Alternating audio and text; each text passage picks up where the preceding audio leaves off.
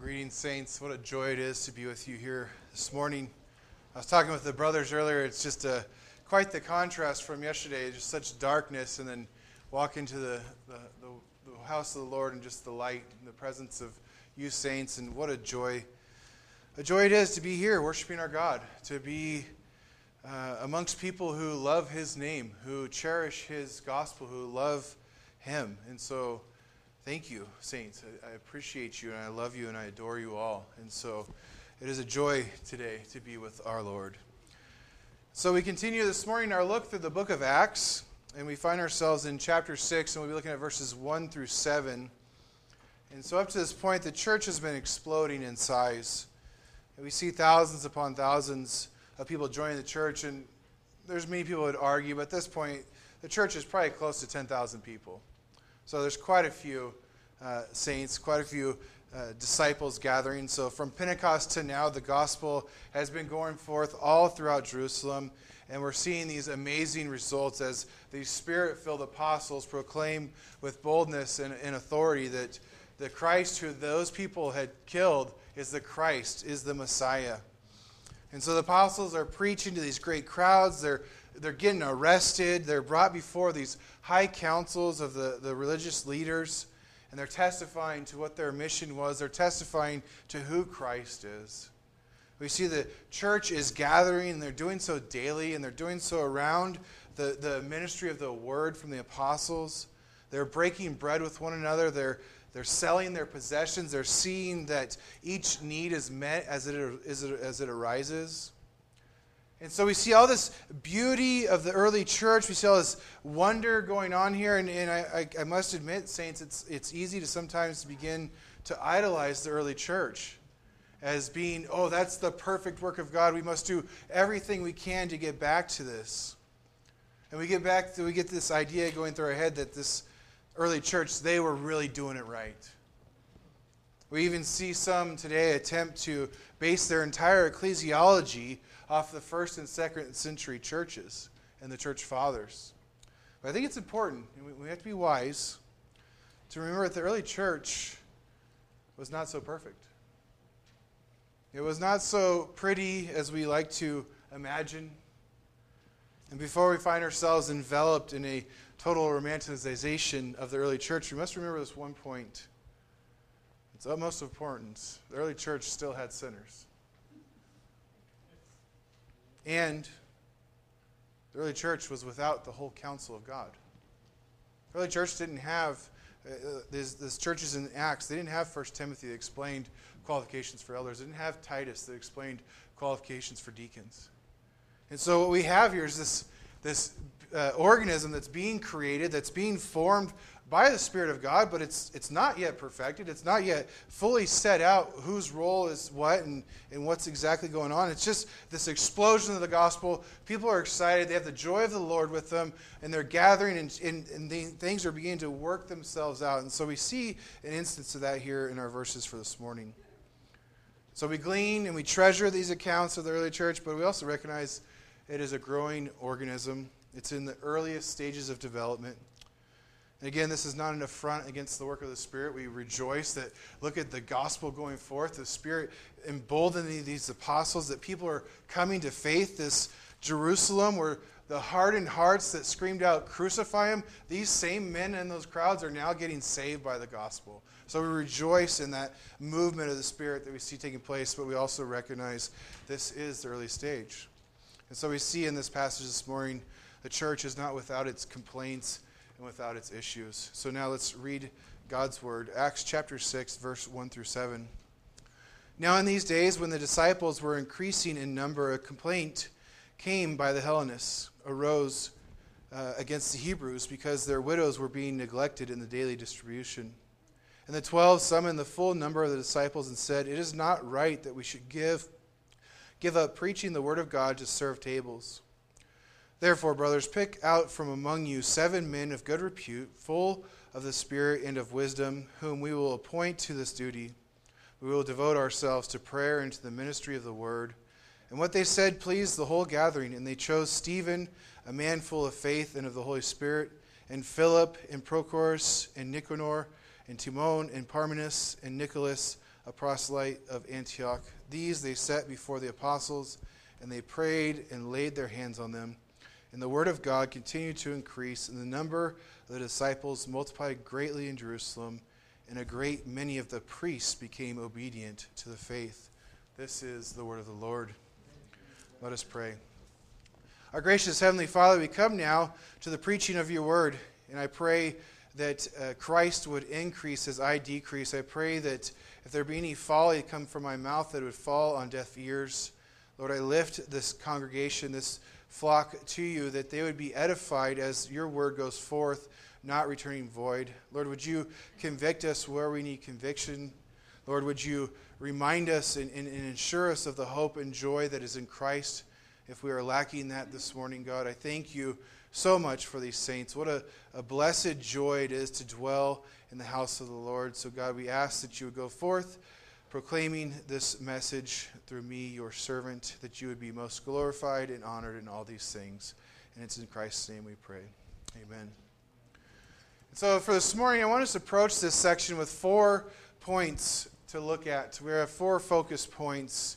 The first one being recognizing biblical complaints. Recognizing biblical complaints. Second being defining biblical offices and callings. The third is the church's election of officers. And fourth and finally, the outcome of biblical church order. So what we're aiming for in these 4 points is to answer this question: how do we as the body of Christ recognize and minister to the needs of the body? We all have our own lives. We all have our own stories, our own things that come up, our own issues, our own trials. And so God, by his word, has called us as the body to recognize those things in the church and to then take care of the body from within. And so we begin here in verse 1. It says, "Now in these days when the disciples were increasing in number, a complaint by the Hellenists arose against the Hebrews because their widows were being neglected in the daily distribution." Again, we get to our first point. Luke makes that note that the growth of the church is continuing. And with anything that's exploding and becoming great in its gain in number of people, with rapid growth, anything in a fallen world with rapid growth is going to have oversight. Things are going to get neglected. There are certain areas that will get overseen. There are issues that will arise that are just go by the wayside, and not necessarily for ill intent, but just because things get overseen when you have such a large gathering. And so we see among the disciples these 2 distinct groups. You have the Hebrews and the Hellenists. Both groups would have been ethnically Jewish. The distinction comes in their language. The Hebrews were Aramaic speaking, and the Hellenists were those Jews who were part of the diaspora or the dispersion.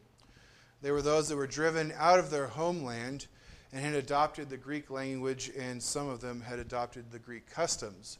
And so the distinction here is the Hebrews and the Hellenists having that Greek influence and the Hebrews sticking to the Aramaic and Hebraic roots. And so we see in the early church this distinction amongst the recently converted Jews. And again, like I said, whether it's intentional or not, the Hellenist widows are being neglected. And so the text doesn't say, oh, the Hebrews conspired against them and made sure they didn't get fed. We don't get that in the text. But what we do get is there is an issue that has arose. And so we come to our first point for this morning, recognizing biblical complaints. Recognizing biblical complaints. And so it is in this fallen world that we need not to look far to find some sort of complaint. You don't have to look far to see someone complaining about something. And oftentimes we only need to look in our own mirror. If we examine the Old Testament account of Exodus, it seems as if every other verse ends with, "And the people grumbled amongst themselves." And so now we have this question that lies before us. Is there biblical grounds for complaint? I believe it's important for us to approach this in the negative and in the positive, or what isn't and what is a biblical complaint. I believe with a little sanctified imagination, we can come up with a wide range of complaints that might have arisen in the early church. And again, these might seem tongue-in-cheek, but my hope is that what they do is revealed to us is that we can be pretty petty sometimes. So while this is sanctified imagination, do hear now some potential early church complaints. I went to their home for teaching, and their choice of incense that they were burning was very nauseating. I can't believe they didn't have enough rugs for everyone to sit on as we went and heard the apostles teaching. Why did the apostles have to teach for so long? Don't they know that we are hungry? Those Hellenistic Jews aren't really Jews. They don't even speak Aramaic. Those Hebrews, they think they have the superior understanding because the scriptures were written in Hebrew. We have the Greek translation. So these early church complaints that I have just theorized, they seem rather petty, but now comes the ouch part, because we must examine ourselves and ask the question, who are you in those examples? Are you the one to complain when someone opens their home to you and there's something that is not to your satisfaction? Are you the one who watches the time wondering when this sermon will end? Are you the one who will stare down at other Christians because they don't look like you? They don't walk like you. They don't talk like you. And finally, are you the one who will sit on a seat of superiority because your theology is proper? It only takes a moment of examination, dear saints, to realize that we have so many petty complaints that have nothing to do with the edification of the body. In fact, in all of those examples, not a single one of them leads to unity, to love, to peace, to edification. Not a one of them, saints. And how often do we complain and we murmur and we grumble about the most menial of things? And how often has that led to anything but division amongst the body? Division amongst those whom you would call brother or sister. This sin is one that is as old as creation. It is found in the garden. Eve is tempted with the fruit. The serpent, he does convince her of many things, but one of them is being that she was lacking by not having the fruit. If we have any lesson from this at all, it is this: life is not always better when we have everything our way. In fact, oftentimes it is worse. It is worse for us to always get every single little thing our way. It is the sin of pride, brothers and sisters. It is the sin of, it must be how I want it. And so if we want to approach this understanding of biblical complaining, we must go to the Word of God. That is the guide for our complaints. It is the standard. It is our only sure foundation. It is there that we will find the way that leads to mercy and sanctification. It is there that we will find what it is to have a biblical complaint. And so we see here the Hellenists have made this complaint that their widows are being neglected in the daily distribution, which would have most likely been a food giving out. And so these widows are lacking. They're needing food. They rely on the church and those around them to supply their needs. And the Hellenistic men see this need and they bring it before the widows. And they say our widows are being neglected. And so what is the biblical warrant? What is the grounds for their complaint? Is there any grounds for their complaint? Are these Hellenists just being so ridiculous, saying, well, the women aren't getting their food, the widows aren't receiving what they need? But there is biblical warrant for this claim. They need only look to Isaiah chapter 1, verse 17. It says, learn to do good, seek justice, correct oppression, bring justice to the fatherless, and plead the widow's cause.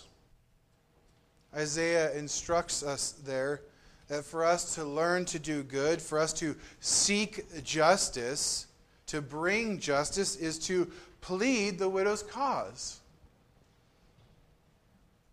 Don't let the widow's cause fall on deaf ears. Don't let their neglect go unseen. Don't let them fall by the wayside. Plead the widow's cause. Those are those who are in need. And it also mentions there the fatherless. This would be orphans. And so it's apparent that the Hellenists, having known the Scriptures, were not going to stand by quietly when their widows were being neglected.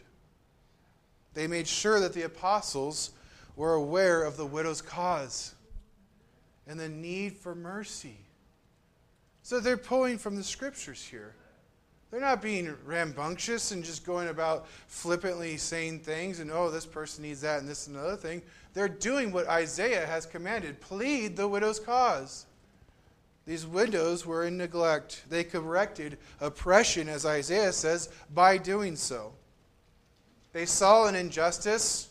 They saw what God's word had commanded. They saw the neglect, whether it's ill or not. They saw the need, and they pled the cause before those who could do something about it. And the matter has begun to be taken care of. Deuteronomy also gives us a deeper insight into the care for the widow. Deuteronomy 24, verse 17 and 19, it says, "You shall not pervert the justice due to the sojourner or to the fatherless, or take a widow's garment in pledge. But you shall remember that you were a slave in Egypt, and the Lord your God redeemed you from there. Therefore I command you to do this. When you reap your harvest in your field and forget a sheaf in the field, you shall not go back to get it. It shall be for the sojourner, the fatherless, and the widow, that the Lord your God may bless you in all the work of your hands." And so there's a direct example given here in Deuteronomy of taking care of the widows. It's this commandment to consider the whole of your harvest, not your own, but rather a part of it is to take care of orphans and to take care of widows. This theme is constant throughout the Scriptures, to take care of orphans and widows. And so my question this morning is, when we look at our harvest that the Lord has planted and provided for us, when we consider that which we reap and take into our household, are we considering the needs and the mercies of those within the body? Because the Deuteronomy is very plain there for us. Consider your harvest.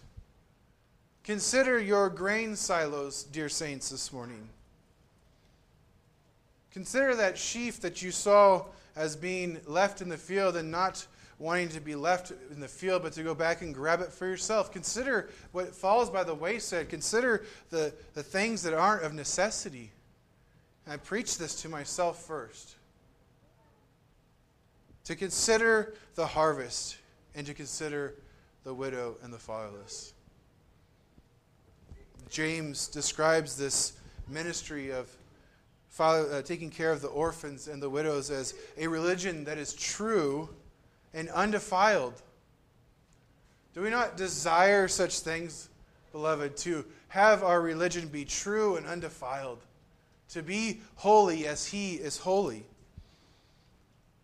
So the commandment there in Deuteronomy is, don't forget the neglected during the times of your harvest.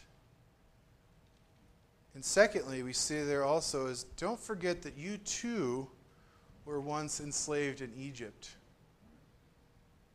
Don't forget that you too once wandered the wilderness and required of the Lord's provision of manna.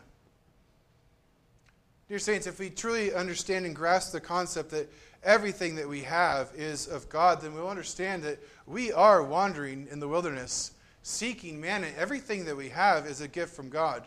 All of His provisions, all of the harvest that we reap is His. He has been so kind to let us keep it, but He's also instructed us in how to use it.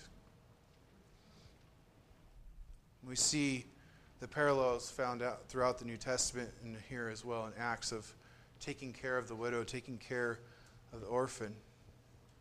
And we who have been given so much in Christ should be the people with the least amount of complaints. Again, I use this phrase almost, it seems as if every time I preach, but I think it's important because it's so quick to forget that Everything you have is grace.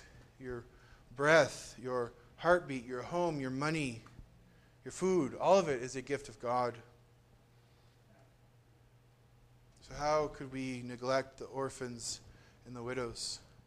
How often do we consider our finances our own? Complain that we don't have enough, and yet we never offer what we do have to others. So this consistent theme found throughout the Scriptures: take care of those who, by God's divine providence, do not have as much as you. If we were to step outside for just a second and maybe consider that the reason why some of us have more than others is that we might give what we have in excess to those who don't have as much. That maybe when Paul speaks of, in Ephesians 2, of us being his workmanship created for good works, that maybe those are some of the works that we need to walk in.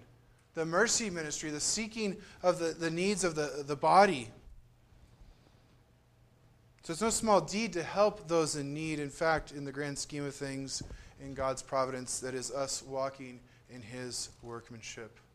Walking in the deeds created for us before all of things were created. And so we see here the Hellenists bring forth this complaint. They bring it forth to the apostles. They bring forth a complaint that's grounded in Scripture. They bring something forth that the apostles would recognize in Isaiah and Deuteronomy and throughout the Old Testament. So we see it as a proper biblical complaint. They have the grounds for bringing forth this complaint. It wasn't a trivial matter, but one that had scriptural warrant. Again, I remind us, our complaining must have scriptural warrant. And it must lead to mercy. It must lead to sanctification, and above all things, it must lead to God's glory. We cannot complain for the sake of complaining. And so we'd be wise to check these categories before we complain, before we grumble. Is what I'm bringing forth leading to edification? Is what I'm bringing forth leading to unity? Is it leading to mercy, to grace, to sanctification? Or is it just a personal preference that I have that's not being met? So we go now to verse 2.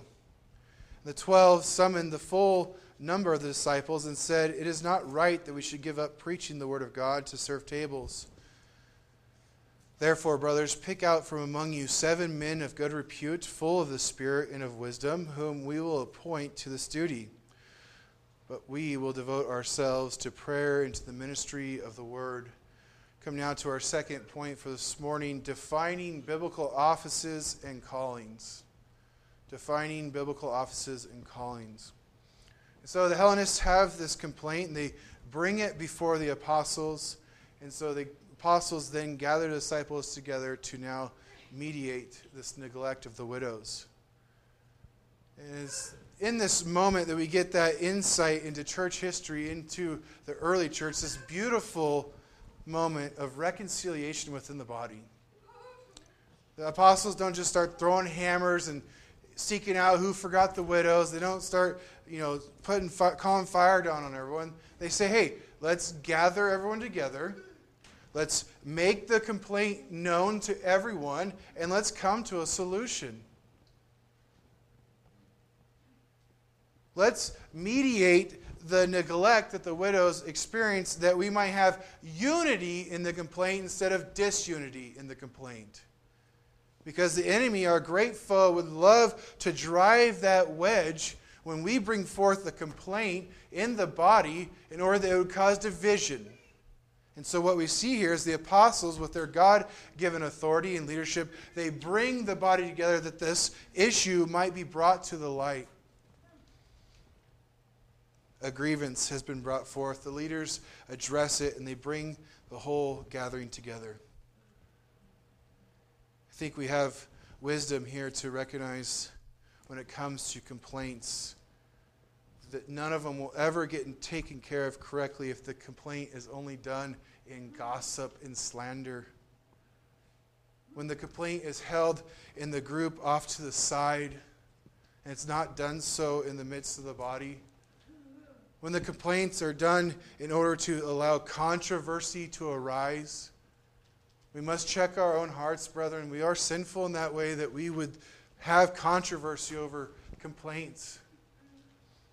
And so true biblical complaints will be done so in the light and not in the darkness. So the complaint made by the Hellenists, the apostles gather together the disciples, and they begin to define the biblical offices. Look at the end of verse 2 there. He says, "It is not right that we should give up preaching the word of God to serve tables." In all honesty, I remember being a new believer reading through the book of Acts. And I read that verse and I said, that sounds kind of harsh. It sounds like those apostles are considering the serving of tables as being beneath them. It sounds like they have better things to do than to feed the poor.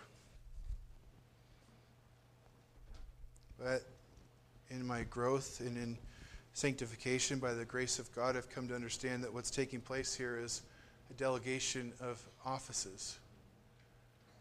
The apostles had been called by the Lord Jesus Christ, had dwelt with him for many years, been trained by him, and now, after the Great Commission, have been sent forth to go and to be ministers of the Word.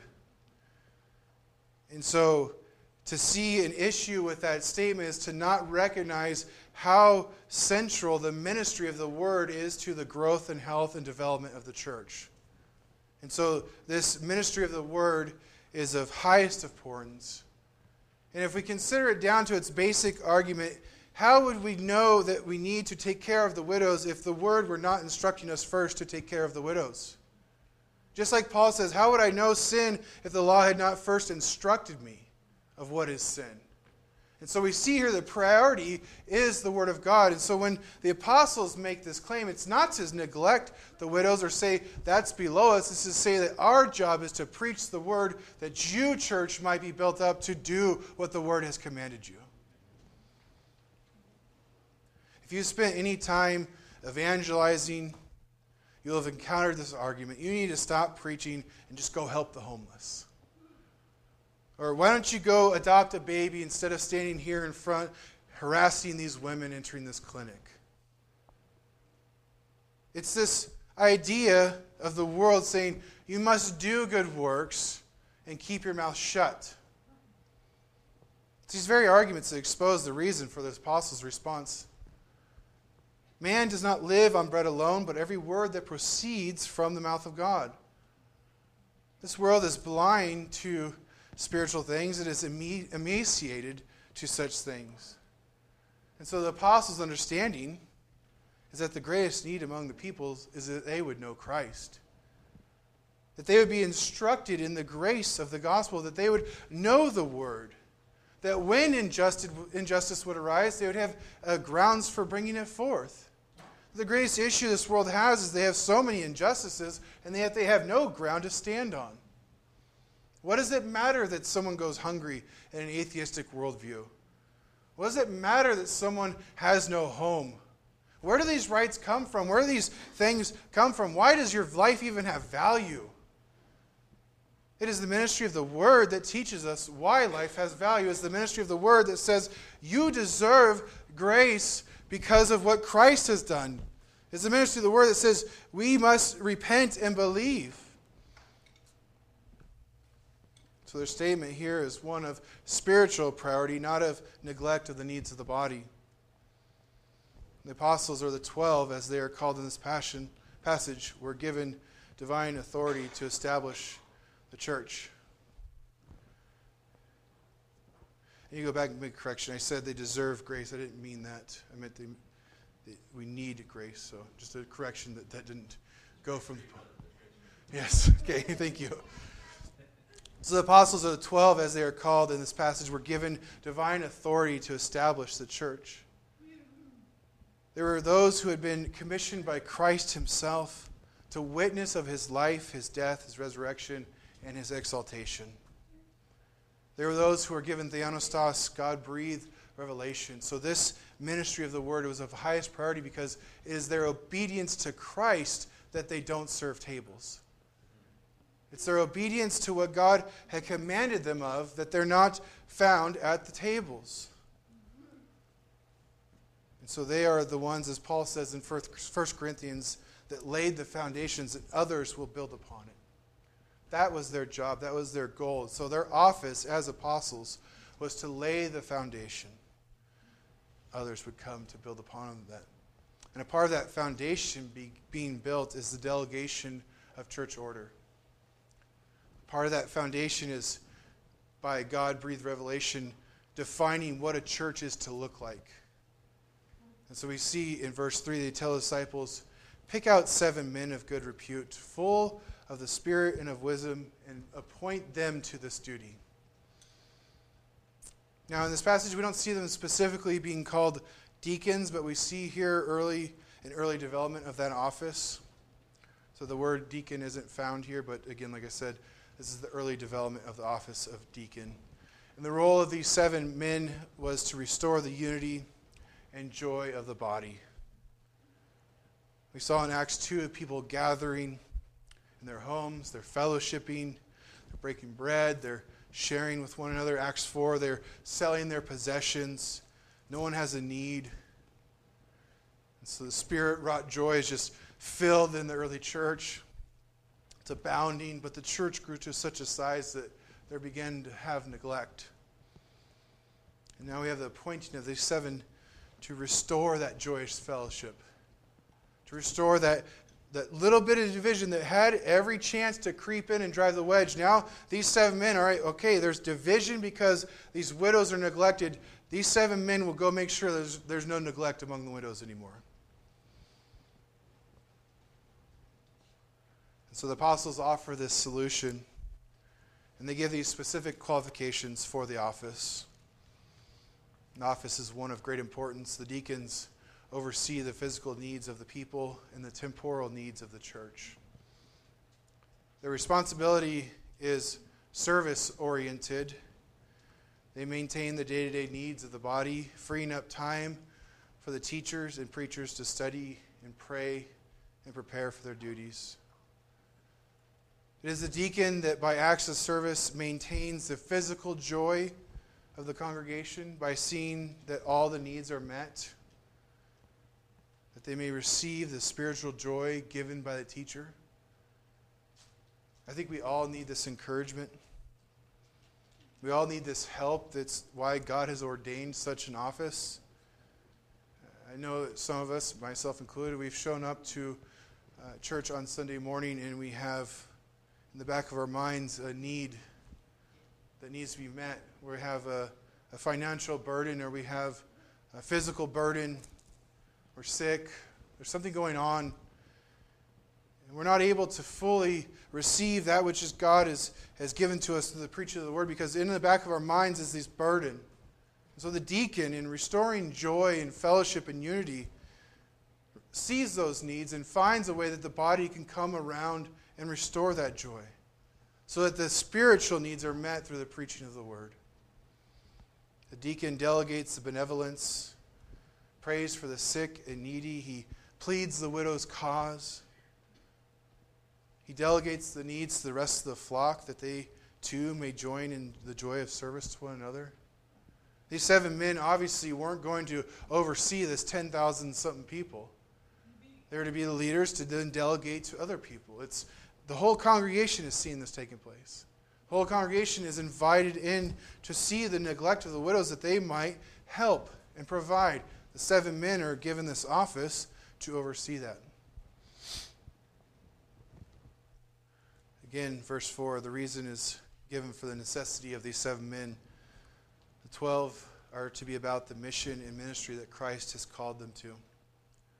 Again, it's obedience to Christ that brings this office about. It's abundantly clear that that the apostles see this complaint and they see that it's valid, and so they give a solution to the people. They see that this is something that needs to be addressed and taken care of, and so they delegate. They delegate out these duties.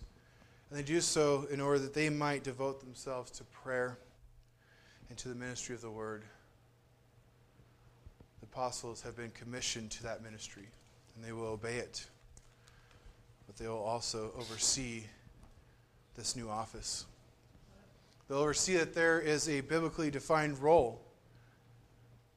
They'll see that nothing gets in the way of their obedience to that, these men, these 7. So the implications of their obedience have been seen throughout the book so far. It's almost every chapter thus far that we've seen. Twice in this passage alone that the number is being added to the church. The apostles' faithfulness to the preaching of the word adds, we see the Spirit adding day through day the numbers to the church. I think Romans 10 gives us really this beautiful divine insight into the importance of the ministry of the word. Romans 10, how then will they call on him whom they have not believed? And how are they to believe in him of whom they have never heard? And how are they to hear without someone preaching? So faith comes from hearing, and hearing through the word of Christ. It would have been a great detriment to this early church if the apostles would have ceased the ministry of the word in order to serve the tables. It would have been great detriment to the body. And this transfers over to our current context. All the same, the modern church. The body of believers needs to be aware that the pastor or elder is called to be the minister of the word. That is his calling first and foremost in the church, is to be a minister of the word. And so the spiritual well-being of the body is in their hands. It's in their hands that they will have to give an account for the flock given to them. The elder, as a minister of the word, will stand before God and give an account. James says to be wise not to teach, for you'll face stricter judgment. I don't know exactly what that means, but boy, does that put the fear of God in you when you stand before people and proclaim his word. And so we must recognize that this ministry of the word is of great importance. It is why we're here this morning. The 2,000 plus years ago when these apostles went forth, they went forth with the word empowered by the Spirit of God.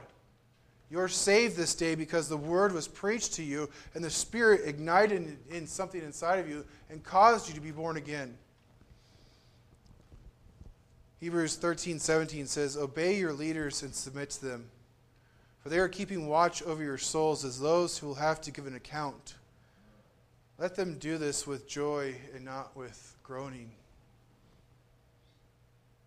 That verse right there is an ouch for everyone here. And not for just those that have to obey the leaders. It's for those who would lead. So, it would be wise to heed the warning of Hebrews. But with that, I must say, beloved, that since my family has joined you at this body, we have been overwhelmed with your loving kindness. We've been filled with joy at your eagerness to serve one another. It has been a wonderful testimony to the grace and mercy of our Lord Jesus Christ. I must admit to some righteous bragging about you, dear saints, that I cease to tell others of how wonderful our body is. How wonderful it is that God brought such unique people together to serve him and to serve one another. And so I thank our great God and Savior for each of you. You are such a blessing. What a joy it is to be a part of this congregation. And so that we come to verse 5.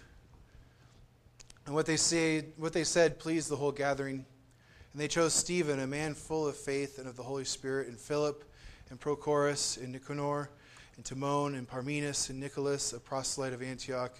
These they set before the apostles, and they prayed and laid their hands on them. We come now to our third point, church election of officers.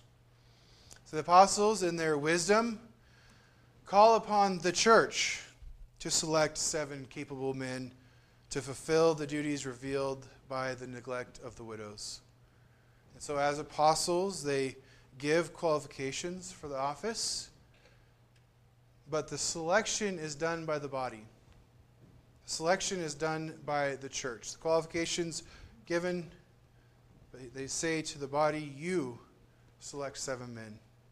So we see here the beauty of Spirit-empowered leadership.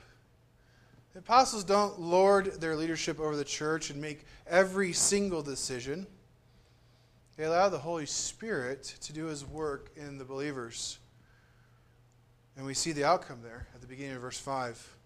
What they said pleased the whole gathering.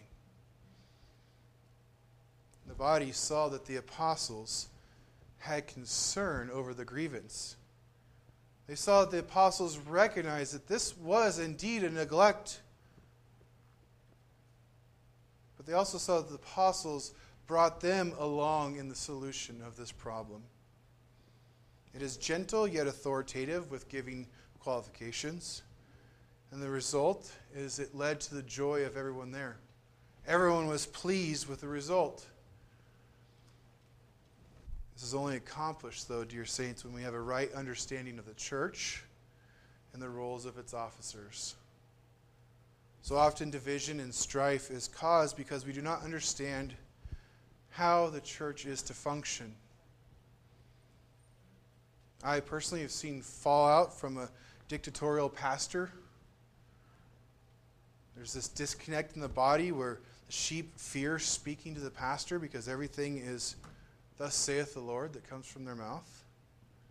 There's fear over expressing concerns because they're worried that there might be some kind of backlash. I've seen that in the body. I've also seen the fallout of churches that are deacon-run, where the board of deacons kind of move the church in whatever way they think should go, and there is no respect for the elder. And so a right and biblical understanding of the church and its offices leads to a joyous congregation as the Spirit works in and through it properly. Roles are defined, and we're all on the same page, and nothing gets lost in the weeds, so to speak. I don't know about you, but I like for things to be defined. I want to know what it is. What is the role? What is the definition? What is the requirement? What is the expectation? I think as a body, we need to understand these things as a church. What are the roles? What are the qualifications? What is the expectation from each one? I'll give you a live example. You have a duty here this morning, and you have in the past few months, as you're aware. Dustin and myself have been brought forth as candidates for elders, and you have been brought and asked to be an integral part in that selection. Whether you see us fit or not is your duty as a body here.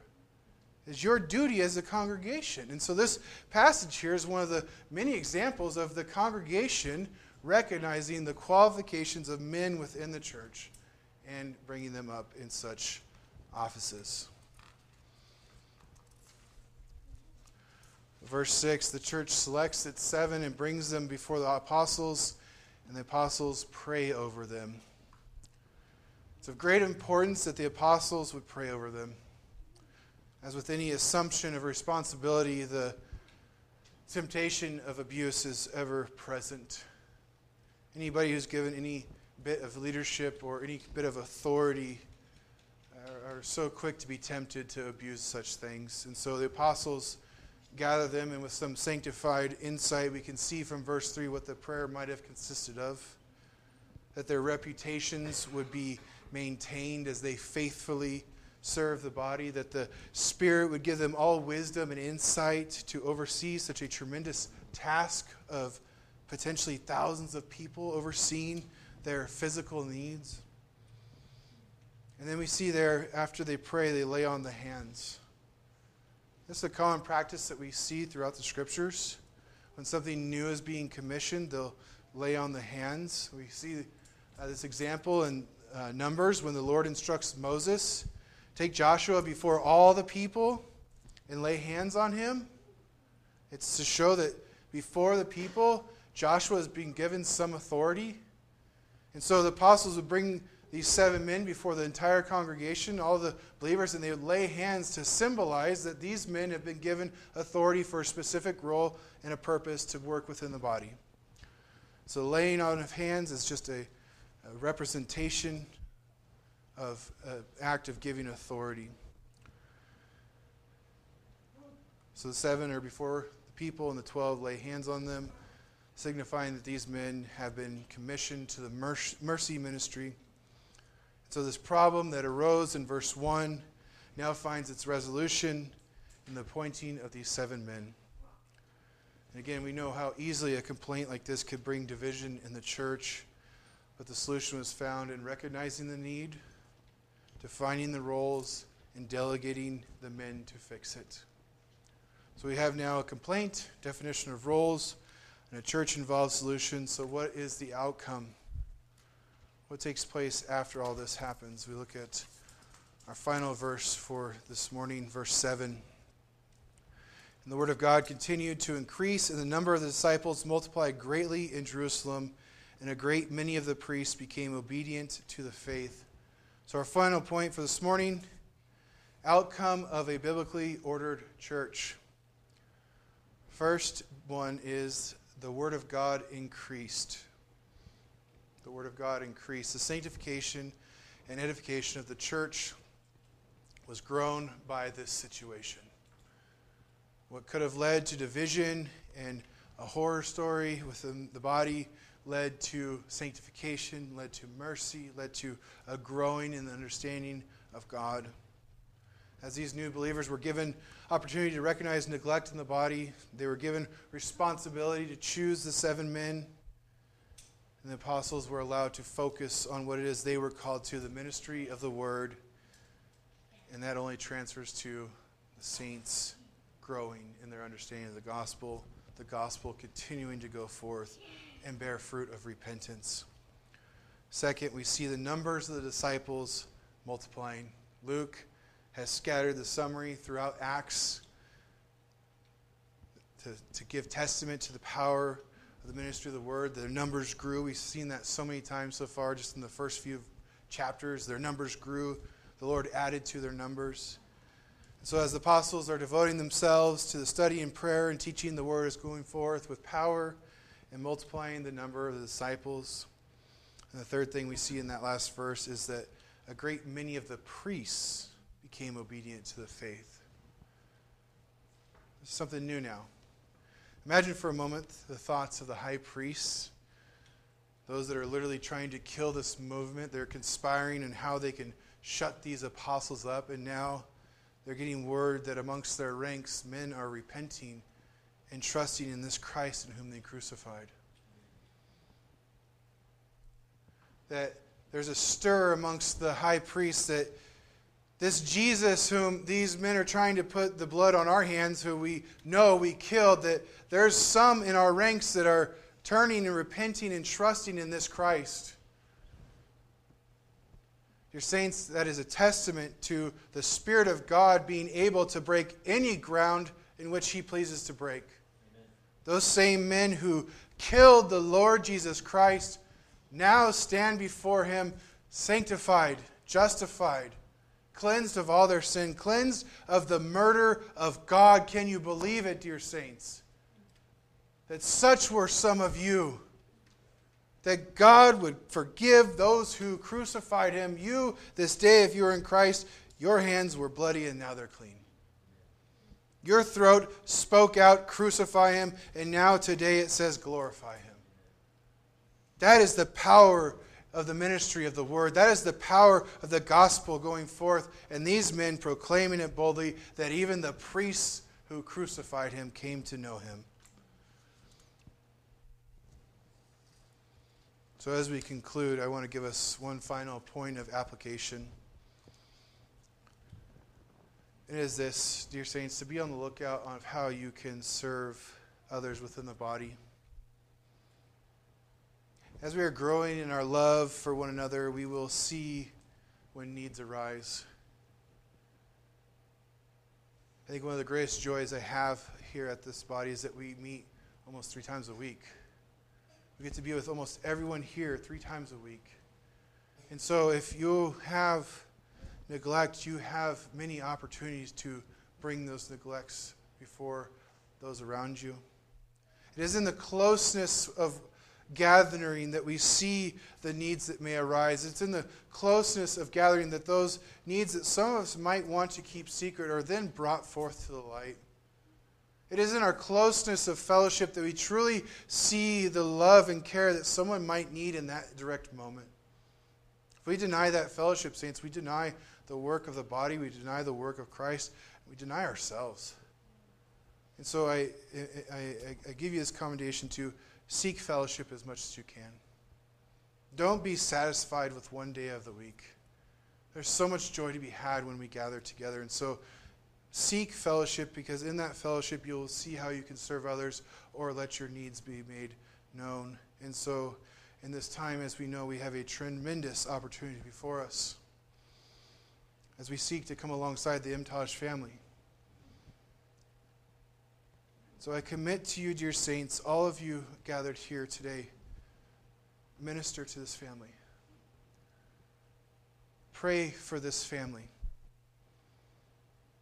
Daily intercede on their behalf. Provide for them, whether it's financial, whether it's food, in any way that you're capable, provide for them. Whatever it may be, let us sacrifice for this family. I promise you, there are so many things we could sacrifice today that would be a provision for this family. Consider not your harvest. Consider not the sheaf that falls by the wayside that you turn back to grab. Consider not your own delight and pleasure, but sacrifice. Paul, writing to the Corinthians, says, "For you know the grace of our Lord Jesus Christ, that though he was rich, but for your sake he became poor, so that you by his poverty might become rich. For I do not mean that others should be eased and you burdened, but that as a matter of fairness, your abundance at the present time should supply their need, so that their abundance may supply your need, that there may be fairness." And so what we have, saints, is a family who is in great need. And what we have here, dear saints, is a body who should be ready to give to those needs. I pray that we would be. And we have already. We have desired that already. But we've been given this example here. What one lacks, we all can fill the void. We all can come and give what we can to them to fill that void. Oh, that we would see this family's trial as a burden for us to bear, as an opportunity for us to sacrifice for the well-being of others, that we would all daily intercede on their behalf, that we would all daily seek in some way that we can minister. So I give you this one commission, and there might be others, but at this moment, every day pray for them, please. Intercede before the mercy seat of God on behalf of them. And as I say those things, I say them with joy, because I know you, dear saints, will do those. You will, with eager anticipation, seek any way that you can fulfill a need. And so it's joy that I give you that commitment. It's with joy that I say these things. So may we love and honor this family well, and do so to the honor and glory of Christ. Let us pray.